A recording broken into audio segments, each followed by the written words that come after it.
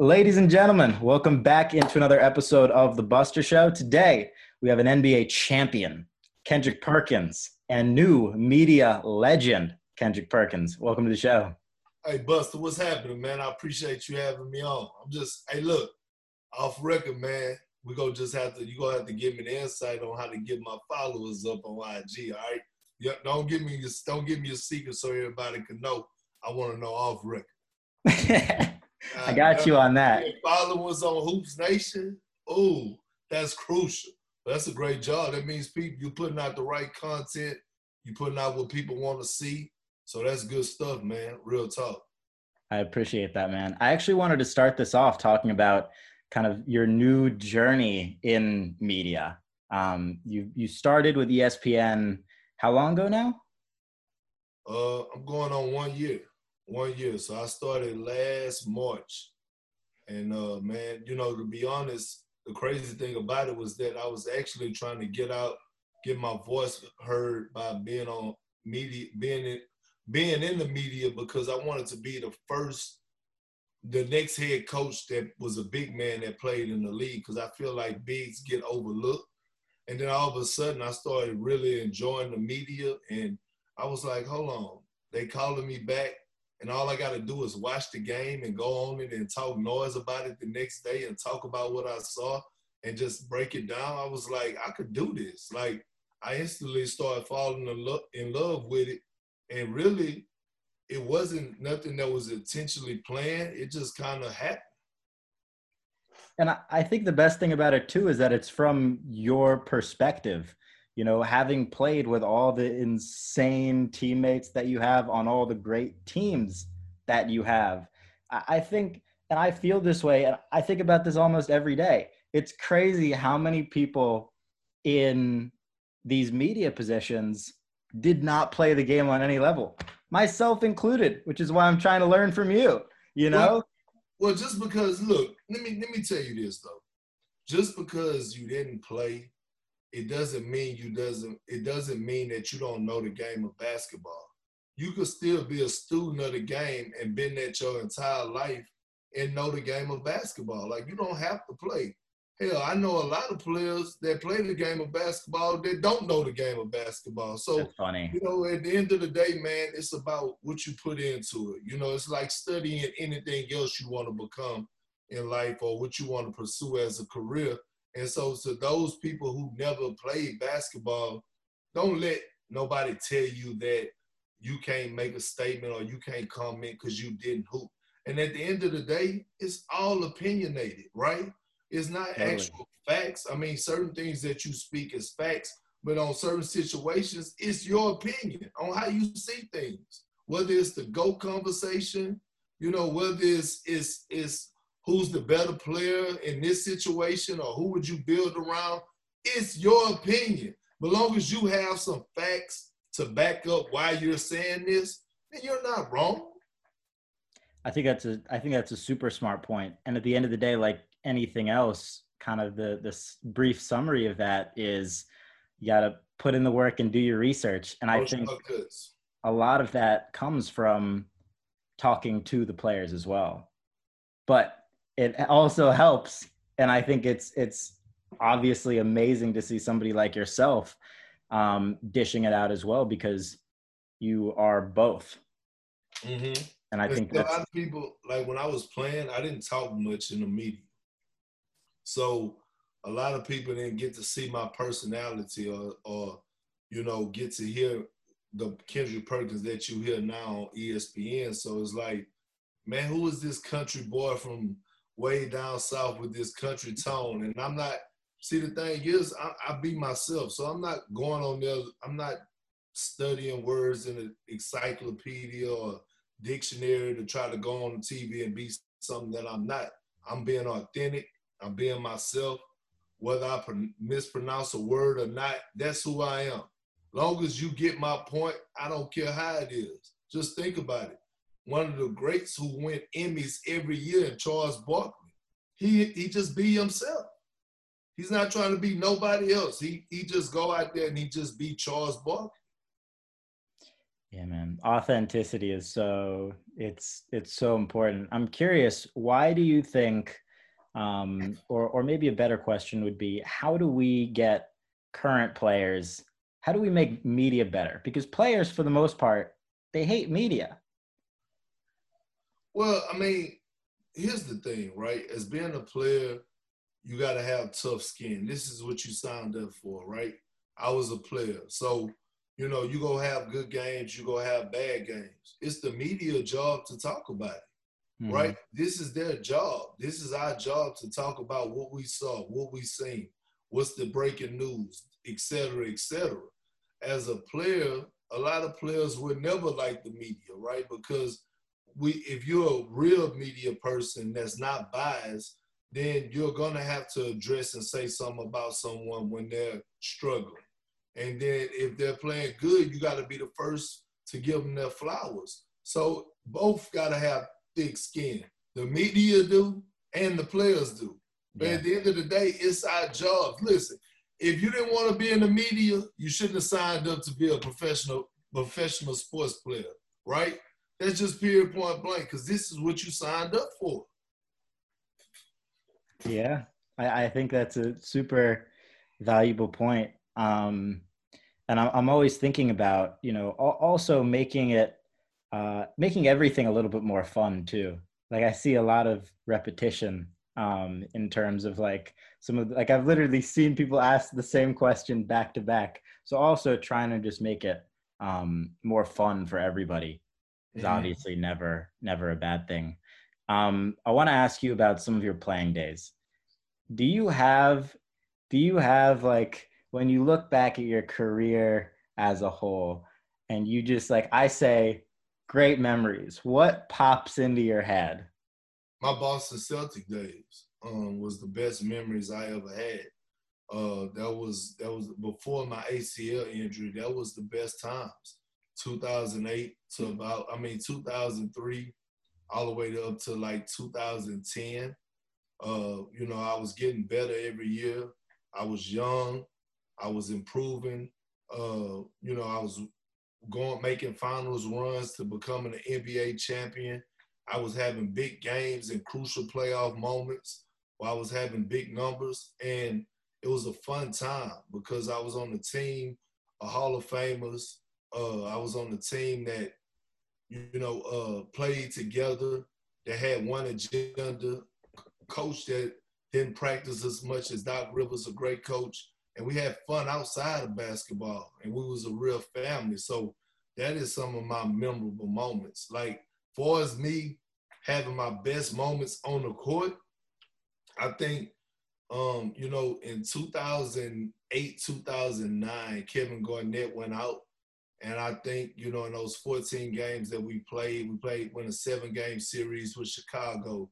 And then we won another 7-game series with Orlando.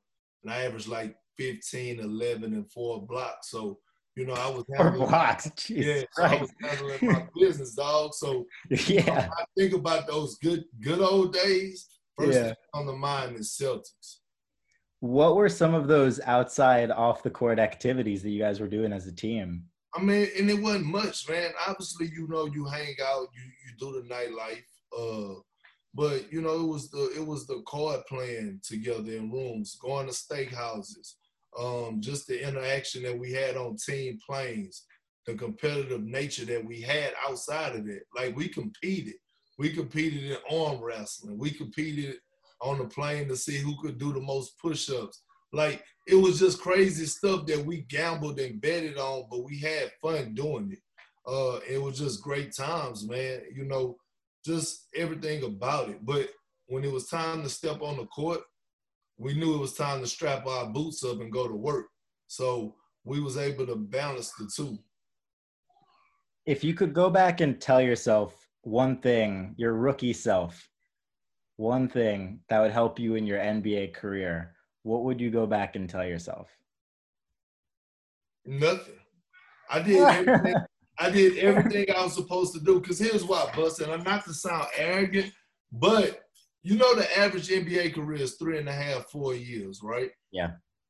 Well, I made it to 14.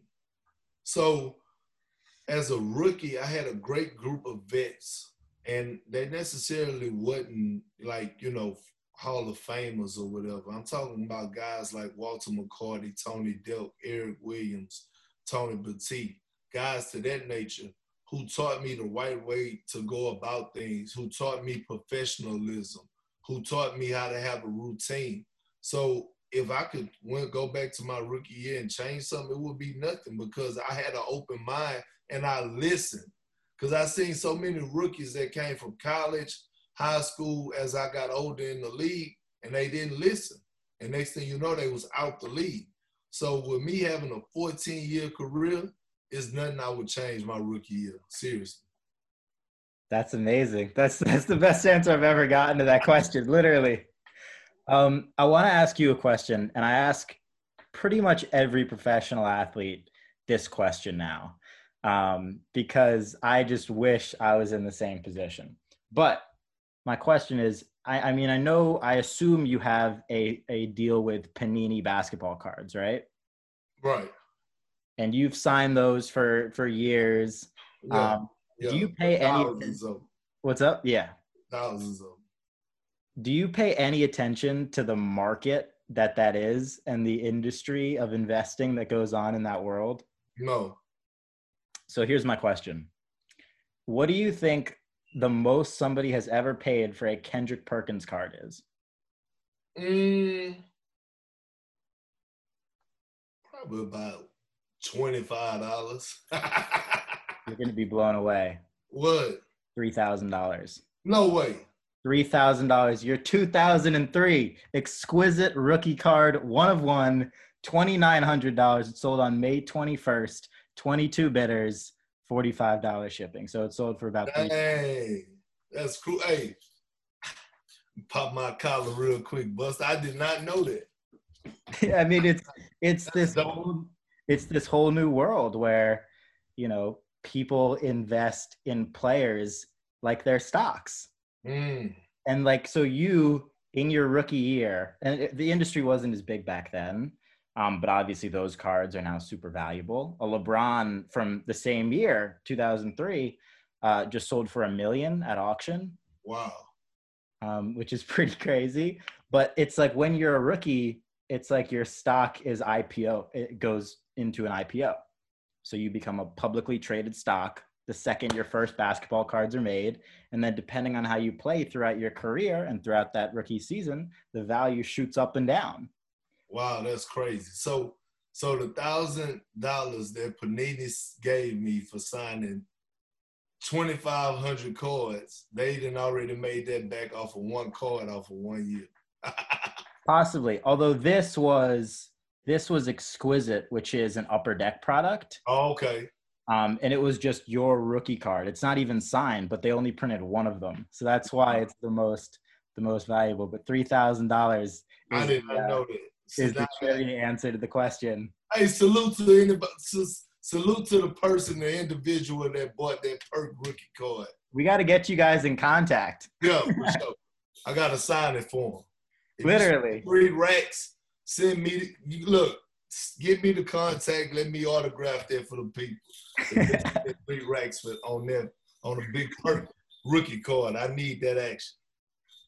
My next question is, for guys that are heading towards the end of their careers, you have now had, one of the best transitions from playing to being where you are in the position that you're in with ESPN and on TV and everything. What would your best advice be to players who are getting near the end of their careers? One is make sure you don't take the NBA for granted. Embrace every moment that you're in there. Because now that I'm retired, those 14 years went by so fast, and I look back and was like, wow, like, I wish I would have embraced this opportunity. I wish I wouldn't have took for granted this situation or this minute of the game. So embrace it, because once it's over, it's over. But have a plan. If you're a person that if you're a player that don't want to retire and just sit at home all day, make sure you have a plan in place if you want to do another career and starting out. Use your resources, because right now they're available to you, especially in the NBA. The Players Association has done a great job of providing resources, and you have direct contacts to everyone involved with the Players Association to help with your transition after basketball. So take advantage of that. And yes, I know I probably sound like a broken record to a lot of NBA guys because believe me, I sat through 14 of those meetings and I'm like, all right, man, when is this gonna be over? Like not really letting it sink in. And then after it's over, it's like I find myself repeating the same damn thing that was told to me. Makes sense. It's the right advice, though. I mean, it makes perfect sense. The NBA is such a unique and, forever expanding, just incredible platform, let alone business. So that's definitely great advice. Now, social media. We're not going to get into too much of the nitty gritty details, advice. We'll get into that later. But I wanted to ask, what are your favorite platforms? Because we got in contact through Luke, but also through LinkedIn. Mm-hmm. What are your favorite platforms? Where are you spending your time? Bro, I like LinkedIn. Luke put me on that. Luke is,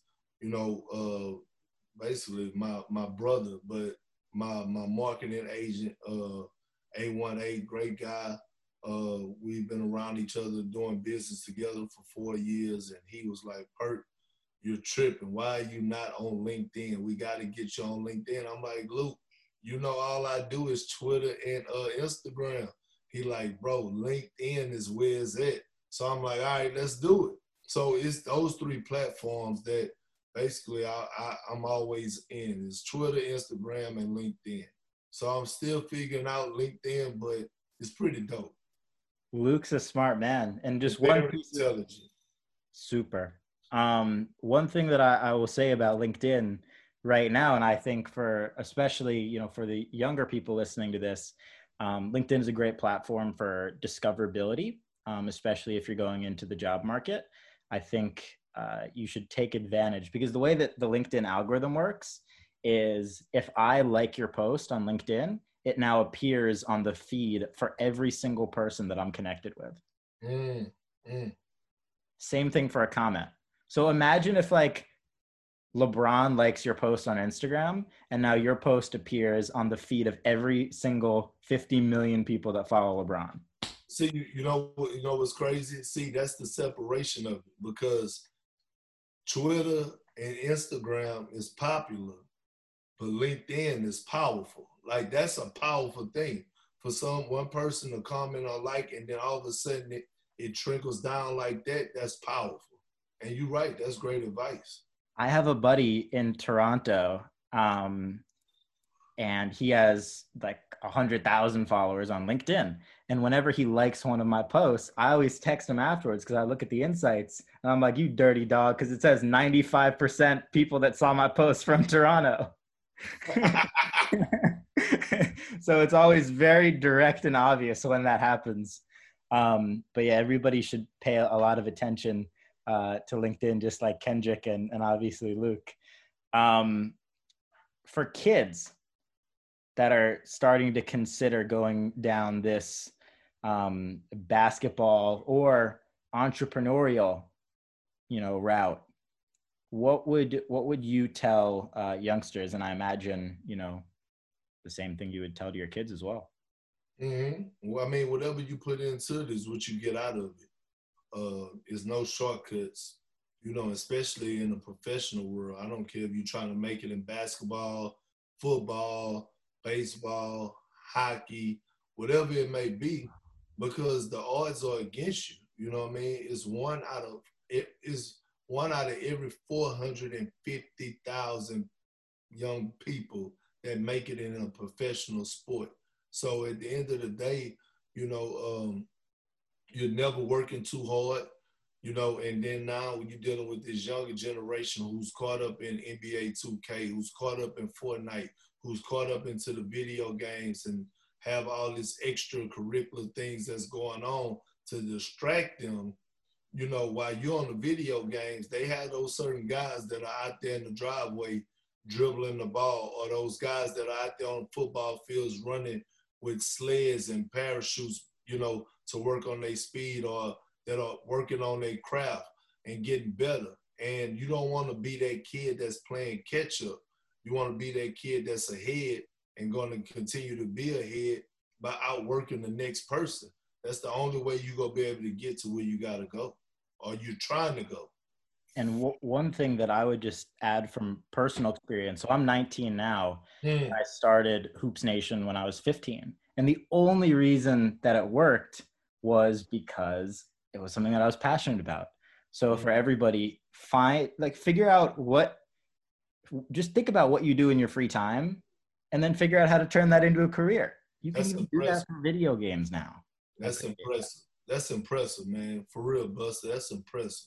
Because that goes to show me that, like, you really punched in the clock. Like, to get to 1 million followers, like, you really was doing some great things. And people don't understand. It's like, they don't understand the hard work that you was putting into actually building something that you was passionate about. And now, yeah, it wasn't a sprint, but it was a marathon, because now you started at the age of 15 and you look now that you're 19, 4 years later, and you like, wow, I have developed a major platform for myself, and you still got room to go because you're only 19 years old. Hell, your ass ain't even old enough to rent a car yet. I know it's the renting car thing is a struggle. I appreciate that though. I can drink in Europe, but okay, I don't. That's about it. No, I really do appreciate that though, and I think really just the reasoning behind it is that at the end of the day, I wouldn't have done it if I didn't enjoy it, and I think that's the takeaway for anybody. I heard a really funny story, and I want to fact check this with you. Go ahead. You mentioned Fortnite. Oh man, I shouldn't have mentioned that. That's facts. You ain't even got to bring it up. That's facts. That's facts. Fortnite is not allowed in my house no more. That is facts. What you heard about the $16,000 bill and all that, yes, they ran my credit card up. My 2 sons did. That is facts. No lies detected. Yes, they did. Although it is a great story. That is the one thing you have going for it. It is, man. It is. And to be honest, I wouldn't say they didn't know any better, but I didn't know too much about Fortnite because I don't play video games. So from my understanding, the game is free.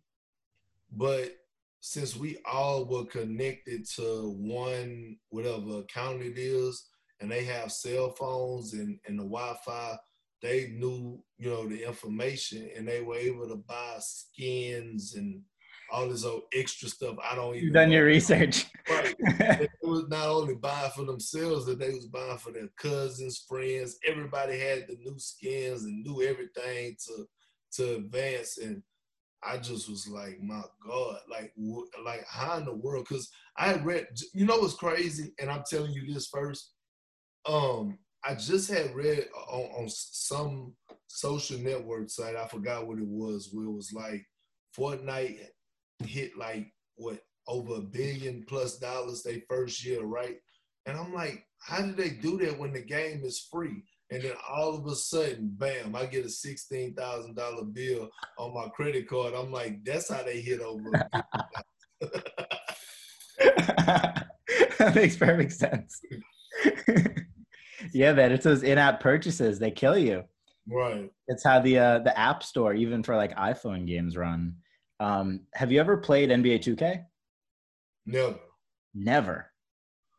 No, I watched myself. I watched people play with me. Like, I done been with my homeboys and my partners, and I didn't watch them play, but I've never played NBA 2K. Never. Why is that? I don't know. Man, to be honest, man, I kind of got like an old soul, man. I was raised by my grandparents. But I can tell you this.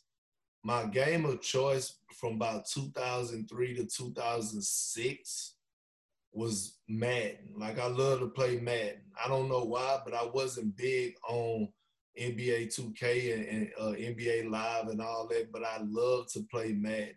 And then, by the way, I wasn't happy with my overall rate neither. So I was like, screw NBA 2K. So I just played Madden all the time. I love that. My next question, I know because you're such a smart guy, I'm so interested for your answer. You've been married for 20 years, right? I've been married for 10. I've You've been been with married my for wife 10. for Got 20. it. I've been with my wife for 20.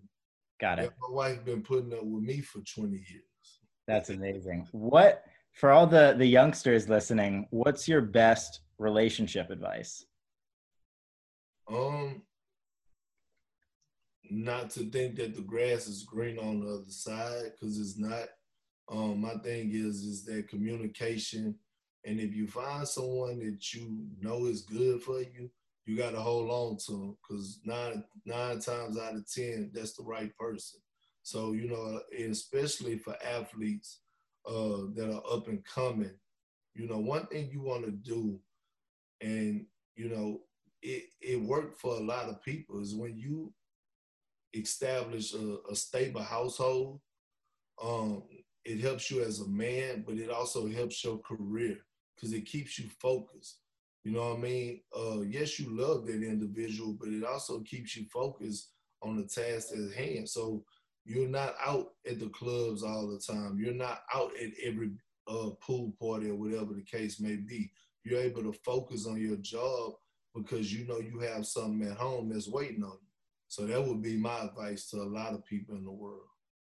That's super sound. And I think that would literally apply to anybody in Mm-hmm. business. It's like, however much time you would be spending on it, you've now been gifted that back. Absolutely. And Absolutely. instead of putting all your energy in different baskets, you can put it into one.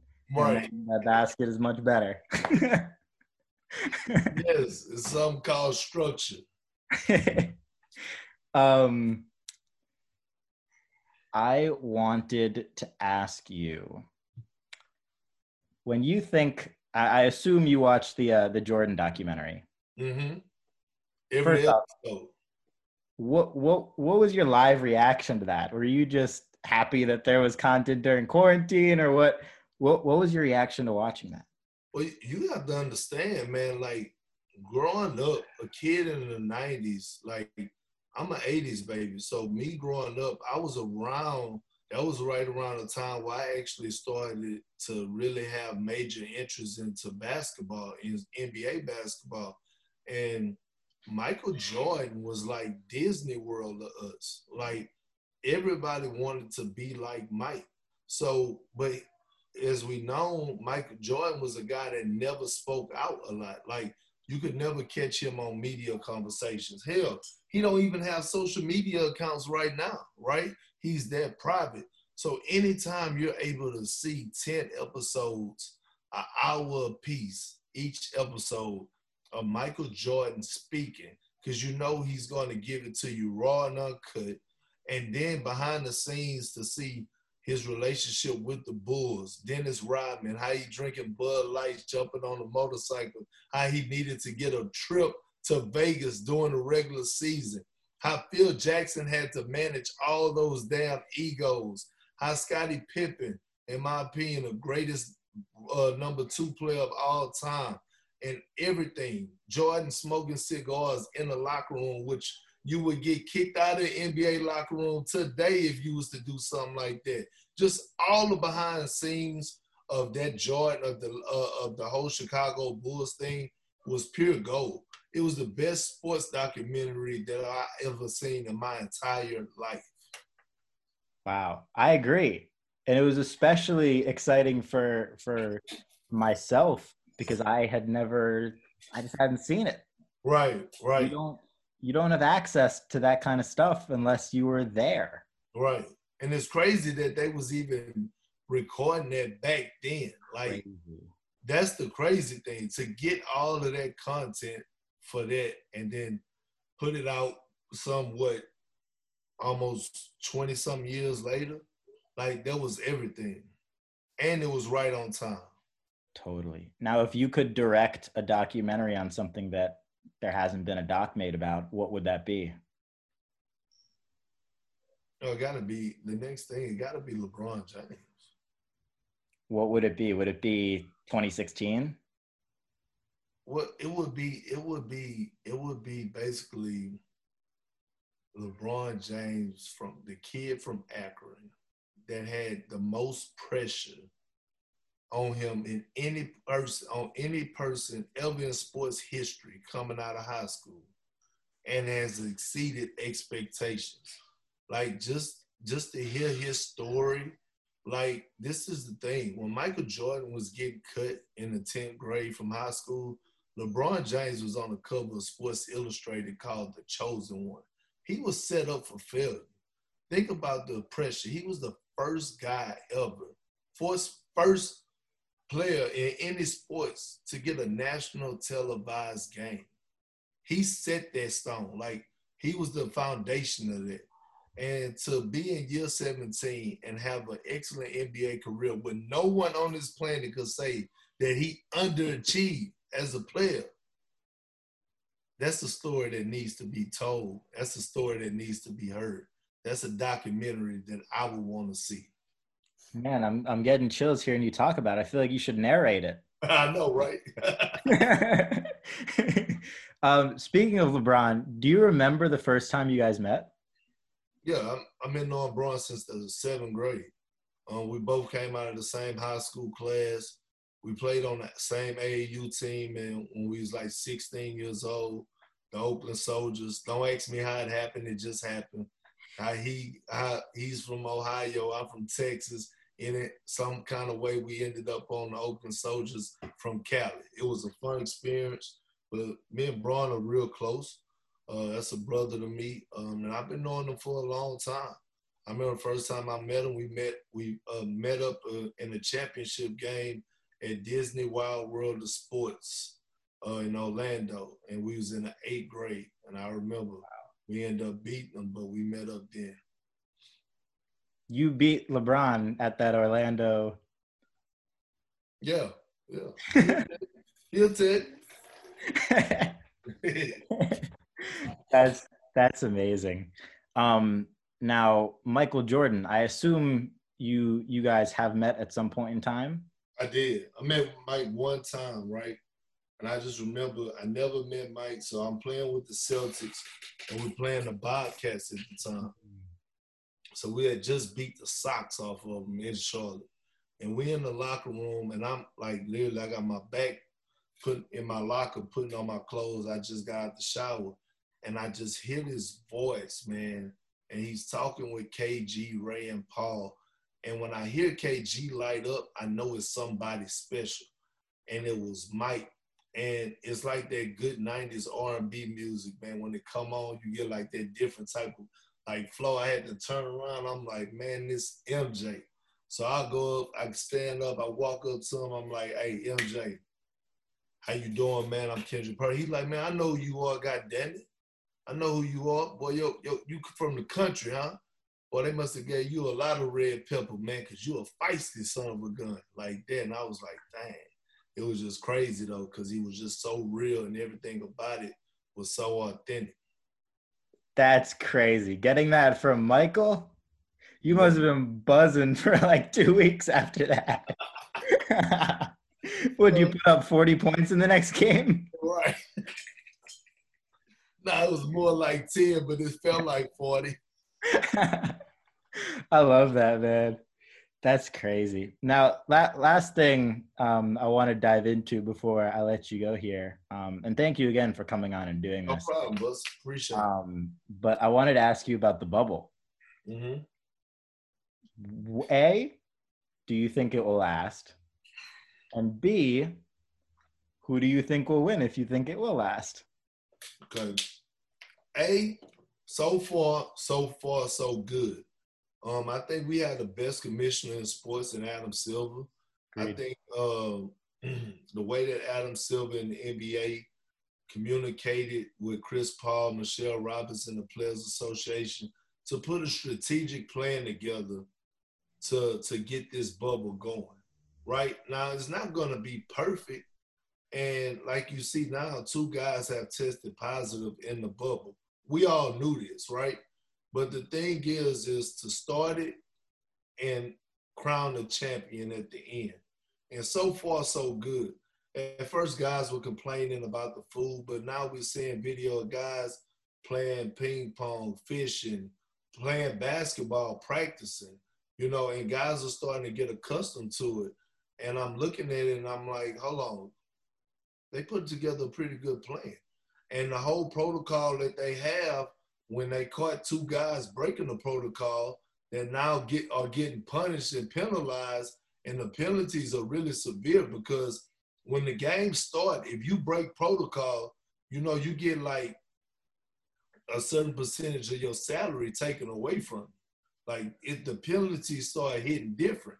So I'm looking at it and I'm like, this is going to work. Because I just finished watching the TBT tournament and it was successful. So I'm like, okay, $1 billion bubble is going to be pretty damn successful. Yes, they're going to hit nicks and bruises, but I do see a champion being crowned. Now you're setting me up because of this unique circumstances, right? And no one has, this is going to be probably, whoever wins this championship in my eyes is going to be one of the greatest championships ever.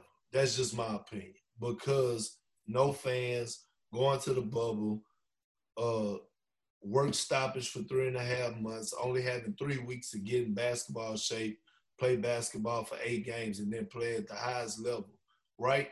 Your mental toughness got to be at a different level, okay? We know this.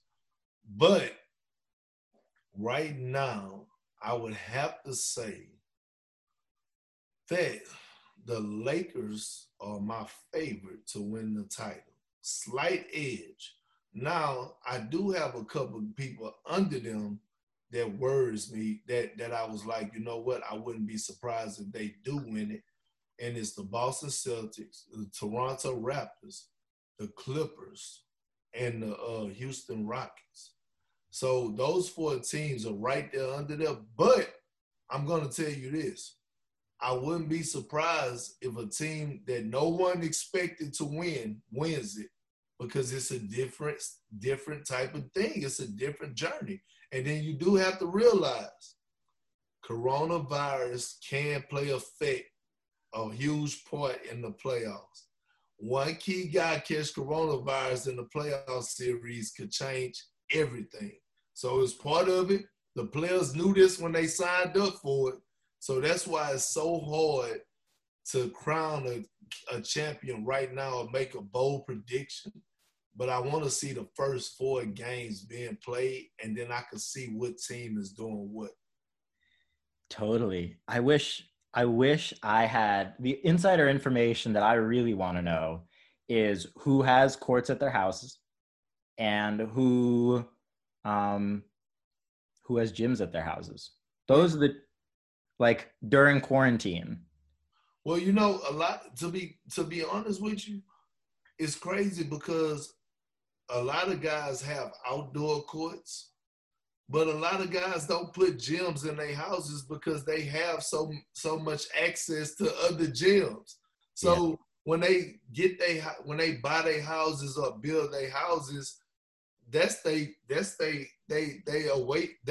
sanctuary away from the workplace. Obviously you're gonna have a hoop somewhere around your house, but a lot of guys don't actually build gyms. Like Braun don't have a gym in his house. He have a weight gym and workout type gym, but he don't have an actual basketball gym. Does he have a basketball court outside? Yes. But he has access. Let's think about it. Because when you're an NBA player, you have 24-hour access to practice facilities. You can go there 1, 2 in the morning if you want to. Makes sense. Well, my man, I appreciate you coming on. Last thing here, everybody, make sure to go follow at The Real Kendrick Perkins on Instagram and at Kendrick Perkins on Twitter. My man, thank you so much for coming on. Hey, Buzz, I appreciate it, man. Keep doing a good job on your Hoop Nation and everything that you got going on. The sky's the limit, my brother. Thank you. All All right, right. sweet. See you guys.